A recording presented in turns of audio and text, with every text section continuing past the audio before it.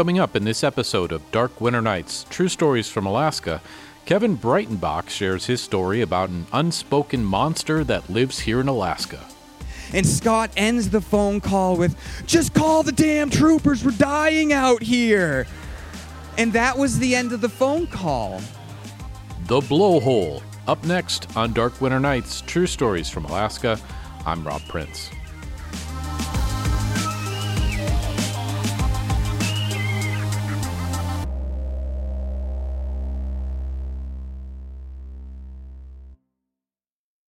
Well, here at Dark Winter Nights, we are still basking in the glory of our last live event in November. We had about 1,000 people in attendance and another collection of wonderful true stories from Alaska. For those of you who were at the event, I want to put you at ease and let you know that my team has insisted that I never play Jump by Van Halen on my guitar during a live show ever again. In fact, they said I can't play the guitar during a Dark Winter Nights show again, period. Which kind of hurt my feelings a little, but I got over it after a few days. If you weren't at the event, then you're in luck, because up next is an incredible story that Kevin Breitenbach shared that night. I was very happy with how he told his story, and it's a pleasure to be able to share with you his experience with a fierce and evil force that lives up here in Alaska.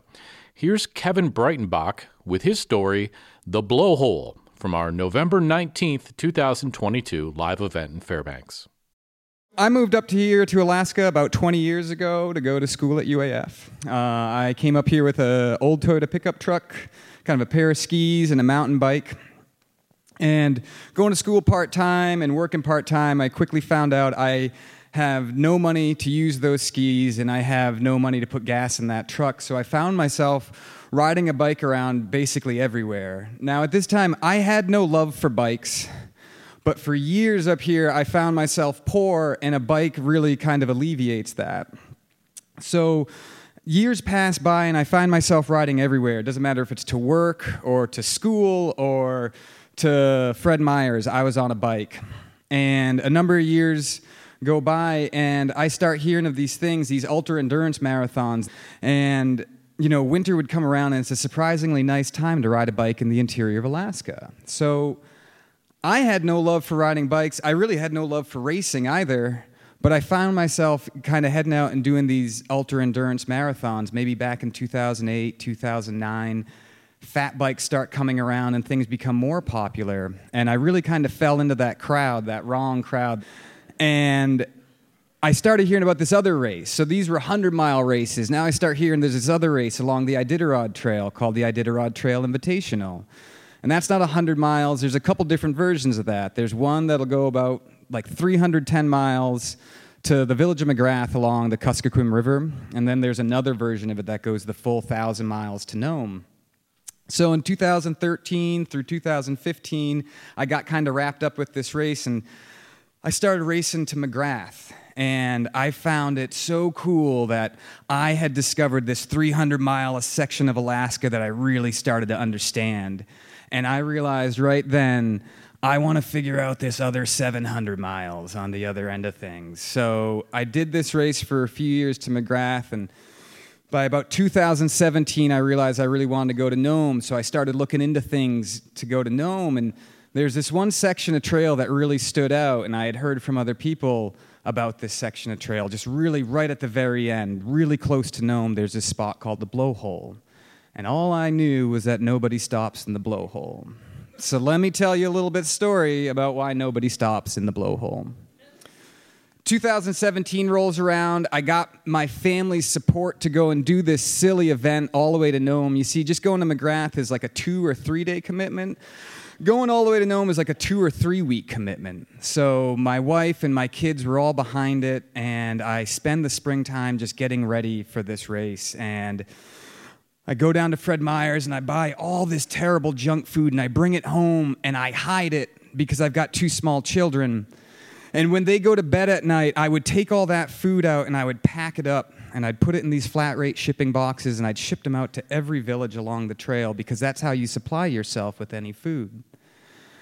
The last week in February comes around when the Iditarod Trail Invitational starts, and there's 100 of us line up on the trail start, and we head on down the trail.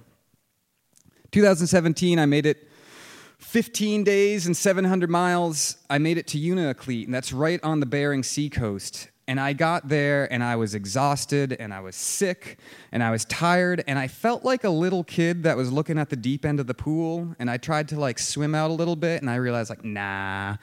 And I turned around, and I made it back to the edge of the pool, and I went home to Fairbanks. I did not get the Bering Sea coast. I've been here for 20 years, but the coast didn't make any sense to me. So I knew in my heart of hearts that I was going to have to go home and convince my wife and family again that next year, 2018, is going to be the year for me. And I was fortunate enough that my wife and my kids, they were all behind it. So I did the same things. I bought the food. I hid the food. I packed the food. I shipped the food. And the last weekend of February comes around, and there's 100 of us on the start of the Iditarod Trail, and we head on down. Now, in 2017, I realized there's if you try to go all the way to Nome, you get to experience two different trails, two entirely different trails. The start of it, before, you see the sled dog race, I guess I should say, the sled dog race starts just 1 week after all of these bikers, skiers, and runners head out on the trail. And you head down the first part of the trail, and it's quiet. It's lonely. It's wilderness. The trail's unmarked. Maybe it gets blown in, and every village you go through is just quiet. There's not much going on. But in 2017, I realized eventually the sled dog race catches up with you because they're just going faster. Maybe on a bike we'll cover 50 or 100 miles a day, but sled dogs are doing 100, 150 miles a day. So by a week in, 2 weeks in, the sled dog races start catching you, and certainly by the time you're to the Bering Sea coast, that sled dog race is up with you. The first thing you see is there's going to be the trail breakers coming through, these giant snow machines, and they're just going to lay down wooden trail markers the whole way to Nome. And so suddenly the trail is empty, and now it's just clearly marked all the way. Then after that, you've got the lead dog teams coming through, and there's ravens floating overhead, picking up all the goodies off the trail that they're dropping. And before you know it, you find yourself just in this wave of energy where the trail was quiet and now everything is loud. You go into every village, and it's just loaded with volunteers and veterinarians, and there's dog teams and mushers, and it's smelly, and it's loud, and it's full of life, and it's wonderful and so uniquely Alaskan. So in 2018, I was really looking forward to this because I didn't get to experience that in 2017. So I knew I had these two parts of trail to really sink my teeth into. We set off down the trail, and maybe 2-3 days in, I was riding with a couple friends, and at this time I was riding with my friend Phil Hofstetter from Nome, and we're coming down the backside of the Alaska Range through this region called the Farewell Lakes, and Phil had gotten ahead of me, and I'm looking at his tracks, and suddenly his bike tracks turn into a bike track and boot tracks, and I'm wondering, well, what's going on here? And it continues on, and then his tracks veer off the trail, and he's out in the burnt-over black spruce trees, and I don't know what's going on, and I come around a corner, and there is Phil standing behind this small clump of burnt-over black spruce trees, and I look over, and 40 feet away, there's two bison, and Phil's having this standoff with these two bison. And then I quickly realize I'm having a standoff with two bison. And quickly in my head, I start thinking, oh God, I hope this is just a story. I hope this is just a story. And sure enough, the bison start to go down the trail. But unfortunately, the reason they're on the trail is all this grass grows along the edges. And the bison are just out there eating it. So they stay along the trail. We keep on going. There's the bison again. Boom, we have another standoff. I don't know if you've had a standoff with bison, but I guarantee you have no idea what to do around bison. Maybe bears or moose or something, you know what's going on, but bison are big, dumb, aggressive animals. And I'm sitting there in my head, I'm thinking, God, I hope this is just a story. I hope this is just a story. And sure enough, they clear off and they continue along the way, and it was just a story. Maybe 4 or 5 days later, my friend Phil had gotten ahead of me, and now I'm traveling with my really good friend Jay Cable from here in Fairbanks, and we had made it past McGrath, and we're riding through this endless series of hills from the ghost town of Iditarod to Shaktoolik along the Innoko River. It's just up and down these 300-foot hills. And maybe it's 2 a.m, and we're riding our bikes along, and there's this fresh little layer of snow. And I'm riding up this hill following these wolf tracks, which isn't that uncommon on the Iditarod Trail. The wolves are everywhere. but you don't encounter them much.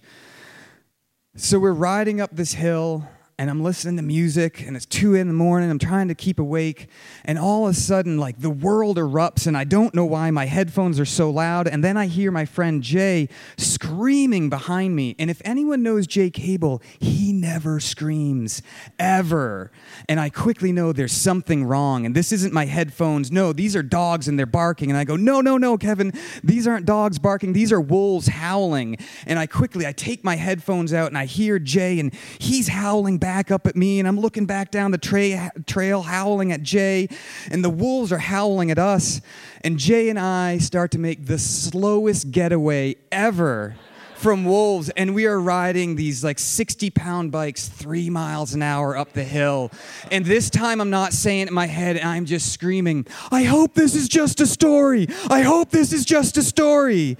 And sure enough, Jay and I were riding along. We peak the hill. We ride back down because bikes go fast downhill. And we get to this swamp, and we look back with our headlamps to see if we see any glowing eyes looking at us in the distance, and we don't. But a mile away, we can hear this pack of wolves super ticked off that they're woken up in the middle of the night.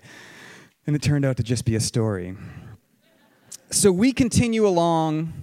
We hit the Yukon River, we're hit with these snowstorms, things are slow, we get to Kaltag and we portage over to the village of Unalakleet, 700 miles away from the start along the Bering Sea coast.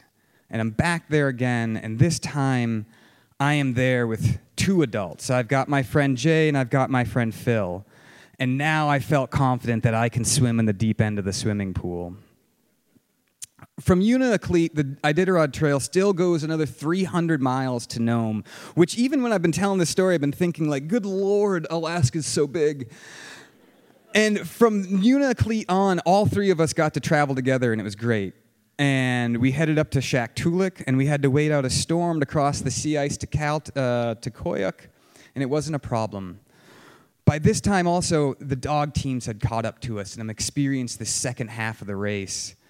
And we go through Koyuk, and we head on over along the coastline to Elam, and over the hills down to Gullivan Bay, and some tailwinds pick up, and they sweep us up into the Fish River and White Mountain Village. And this is the last community along the trail before Nome, just 85 miles before Nome. And this is the section of trail where you find the blowhole. Now, I know I introduced you to it, and let me explain to you what the blowhole actually is. You see, the trail heads right along the beach, heads westward, right towards Nome. And so you've got the open ocean to your left, and to your right, you have these 800,000-foot hills. And these hills just do enough to hold back all this cold air from the interior of the Seward Peninsula. But every once in a while, that cold air will kind of crest over those hills, and it will flush down these river valleys down to the ocean. Kind of like when you're on Alaska Airlines, you go use the bathroom and just like you flush a toilet, like on an airline, that's the blowhole. And so there's these series of valleys, and you never know which one's being flushed and which one isn't, but there's probably one being flushed at the time. And these are like, it'll go from nothing, dead calm, to 70-mile-an-hour winds like that, and you have no idea. Now, I'd never been through here, but I was traveling with these 2 adults that had been, so I kind of had an idea. This was the 18th day on the trail. We were in White Mountain. It was the evening time, and we decided we'll eat some dinner, we'll get some rest, and around midnight, we're going to take off for our last 85 miles of the trail. We wake up at midnight. We leave White Mountain, and we drop off the riverbank onto the Fish River, and there on the right is the Iditarod sled dog race checkpoint. And you've got just dog teams lined up, lying down in straw. There's a few of them that are up and barking, and you got dogs jumping in harness ready to go. You got other dogs just lying down. And us 3 on a bike, we just roll away, and we leave the lights of town behind and the sounds of these dogs barking, and it's just wonderful. It's 0 degrees, there's no wind, it's clear skies, we see the stars, and we make our way along the trail, and we get into this place called the Topcock Hills, and these hills are totally barren. There's no trees out there, and I know that this is the spot that the blowhole can start, but it's dead calm. And now maybe we're 70 miles from the finish, and I had 15 days on the trail the year before, and 18 days now. I had spent over a month on the trail away from my family over a year, and I'm 1,600 miles in, and I'm thinking, we're going to do this. And we continue along, and I'm looking around, and then suddenly the northern lights come out, and they're dancing around, and I'm all kind of out of it in the middle of the night, because that's what happens, and you're just like, wow. And I'm staring around, and I look over my shoulder, and there's 3 headlamps a couple miles back that I see just rolling through the hills. And they're these 3 dog teams that had left White Mountain not long after we did. We continue along, and there's like one last hill in the Topcock Hills, and you drop 500 feet down to the beach. And just before that, these 3 dog teams, they go right on by us, and they continue along. At the bottom of these hills, there's a shelter cabin, and we had planned on stopping there. But again, the evening was beautiful, the skies were clear, and the winds were calm. But as we come down from this last hill, where you feel so exposed and thinking, now I'm in the shelter, I start to feel this small breeze, and the bit of willow that's there starts to wave a little bit. And we get down to the bottom of the hill, and this is probably totally imagination, but I swear I got down to the bottom, and I could just stick my hand out in the trail, and someone was flushing that blowhole, and just... The wind picked up out of the middle of nowhere, and luckily here we are at this shelter cabin, and the 3 of us, we gather into this shelter cabin, and we put on all the clothes that we have. And Phil from Nome starts telling me, Kev, just remember, this is the last spot, probably about 8 miles long, and at the end of this, there's this place called the Safety Roadhouse, which seems like a pretty apt name from where I'm standing. And he says, by then it should be over. And so we set out, and the cabin's just kind of shaking in the wind, and you can hear the wind blowing through, and we walk outside, and surely there's no way we can ride a bike, so we don't even try, and we just start pushing our bikes down the coast of the Bering Sea. We'll be back with more of Kevin Breitenbach's story, The Blowhole, in a moment. This is Dark Winter Nights, True Stories from Alaska. I'm Rob Prince.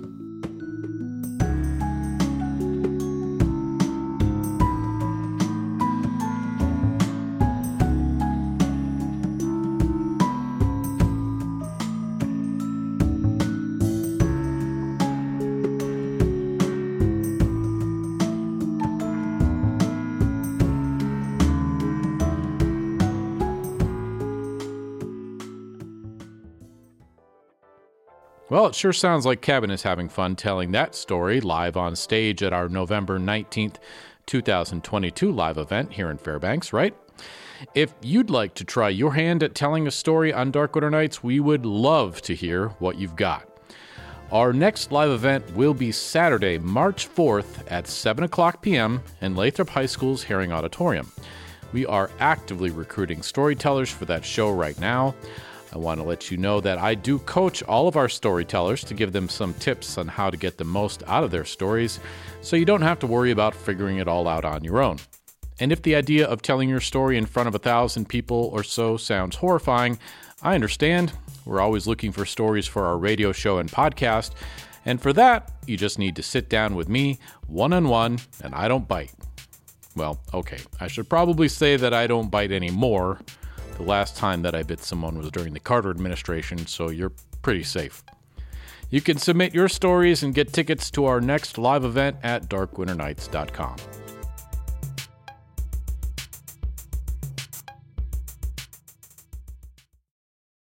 When we left Kevin's story, he was just about to enter the dreaded Blowhole, an 8-mile stretch of land along the coast of the Bering Sea, during a bike race along the Iditarod Trail while the Iditarod race is going on along that same trail at that same time. Only in Alaska. Here's Kevin. And I've got my head down, and my fur ruff is being blown to the side, and I can just kind of see out of my left eye, just barely. And I think that Jay starts trying to make some kind of joke, but you can't hear anything because these winds are moving like 40, 50, 60 miles an hour. It was so loud. And he's making some joke, and I am terrified. And right then, I felt like the little kid, you know when you're a little kid and you're in a swimming pool and suddenly your toes can't touch the bottom of the pool and you absolutely panic, and then you look at your parents and they're totally fine because they can still touch the bottom? Jay and Phil were my parents, and I was that little kid just like struggling and terrified. And so I just follow along with Phil's wheel, and I'm walking right behind him, and I look up, and there's this headlamp coming towards us from Nome, and this is not the right direction. And sure enough, it's one of those dog teams. And he comes up to us, And he's talking to Phil, and again, you can't hear anything that's going on, but I make out he got turned around. His dogs got totally disoriented, and now suddenly he had no idea he was coming back in our direction. And we help this dog musher, and we get him turned around. We let him know, just keep that wind to your right shoulder, and you'll be going the right direction. And so he continues down the way. That sled is just like dodging and weaving over the ice, and there's snow blowing and dust, and it's loud, and we see him going away, and we never see him again. We keep walking, and this blowhole may be 8 miles wide, and we're about 4 miles into it, and I'm just behind Phil, and suddenly, boom, I run into his wheel, and he had stopped. And I look up, and he's saying something. I don't know what he's saying, and I look to where his headlamp's pointing, and then I hear, "Dog team!" And I look over to the right, and there's a dog team with 10 dogs hooked up, and they're all just lying down, and there's not a dog musher with them. We take literally one more step and look to our left, and there, dog team! Another 10 dogs hooked up around some driftwood, and there's a dog sled, and there's no dog musher. And the wind is just screaming, and we can't hear anything, and we kind of start to panic real quick, and I look over at this second dog sled, and there on the leeward side of that dog sled are 2 dog mushers huddled together, holding on to each other, sitting on some sleeping bag. And we start screaming at them, and no one can hear anything, and they're not responding, and we go up, and Phil shakes one of their shoulders, and he pops to life. And he starts panicking and trying to tell us this story, and Phil's yelling back at him, "You got to get out of here. You're in the blowhole. Nobody stops in the blowhole." And this guy, Scott, his name's Scott Jansen, a musher, he's screaming back at Phil and telling us a story about, "My friend Jim here, he got hung up on the driftwood. He can't move. I lost my gloves. I lost everything. We can't move. I'm not leaving my friend." And Phil's yelling back at him, "You need to move. I'm not leaving him." And this whole time, the other dog musher, he's just lying there entirely unresponsive. And so in this whole melee, the musher, Scott Jansen, lets us know he thinks maybe he called for help. He has a satellite phone, and he asked Jay, "Hey, my hands don't work. Get my satellite phone out. I need to call my wife." And so Jay starts digging through his pockets, and he's finding nothing. And I look over, and on his sled dog bag, there I see it, his satellite phone. Like he had gotten it out right when he showed up and knew that this was an emergency immediately, but never called for help. We pick up his satellite phone, and we walk it over to him, and his wife's number's the first one there, and you just press the green button, and Jay hands him the phone. And again, the wind is just blasting. I can't understand anything he's saying, but I'm kind of trying to make it out. And it takes a bit of time in this life-threatening situation, and I come to realize, I think I'm listening to a domestic dispute between a husband and a wife. And sure enough, they're yelling back and forth, and I can just imagine myself failing in the exact same way.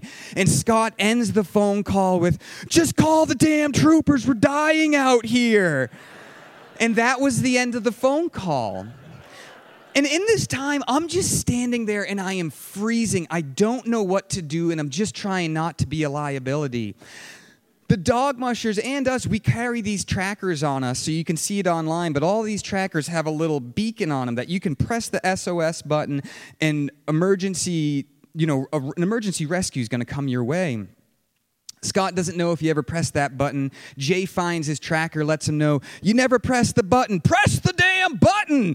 Like, I got to let you know you're going to be disqualified from the race if I press this button for you. Press the damn button!"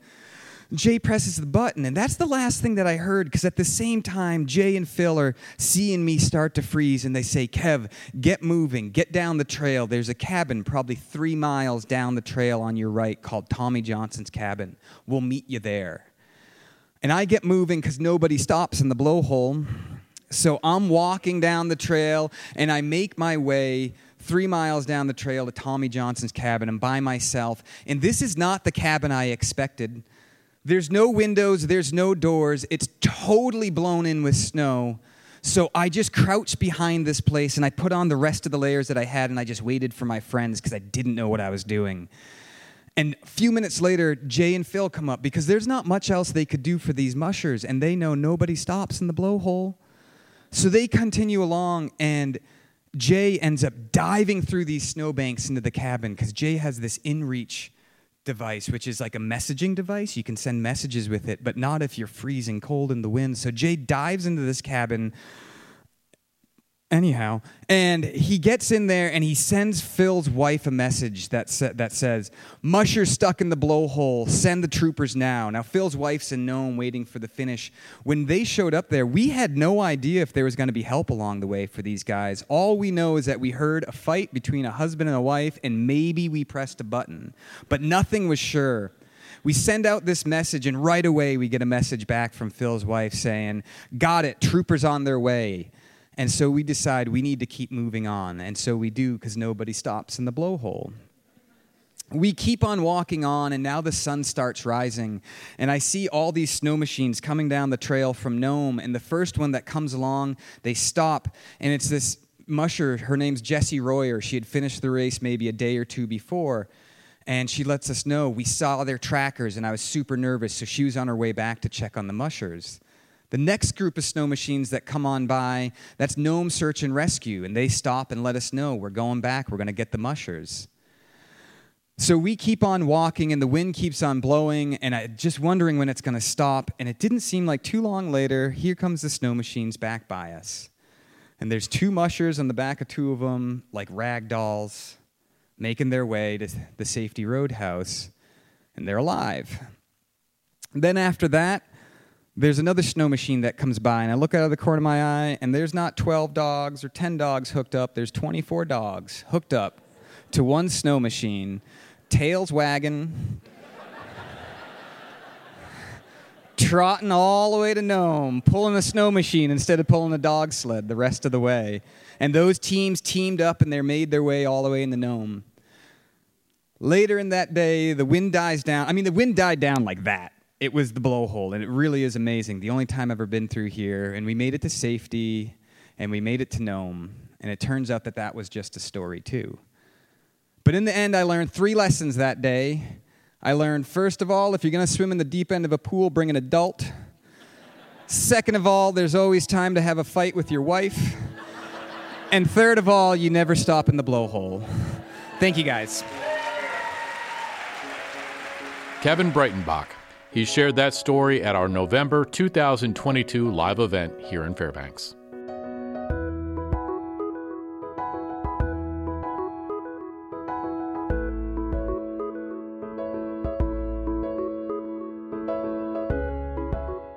Today's episode of Dark Winter Nights True Stories from Alaska was edited by myself, Rob Prince. Story consultation by Lori Neufeld. Have you been listening to our show or hearing people talk about our live events and been wondering what all the fuss is about?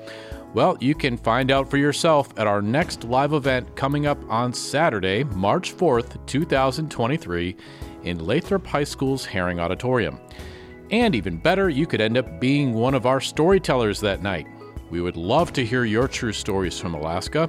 Don't worry, I coach all of our storytellers to help them get the most out of their stories, and our audience is just incredibly wonderful. At every show, they pretend to laugh at my dumb jokes just to make me feel better. It's very sweet. Anyway, everything you need to submit your story and get tickets to our March 4th event is available on our website, darkwinternights.com. Remember, these are the stories we tell up here in Alaska on Dark Winter Nights. I'm Rob Prince.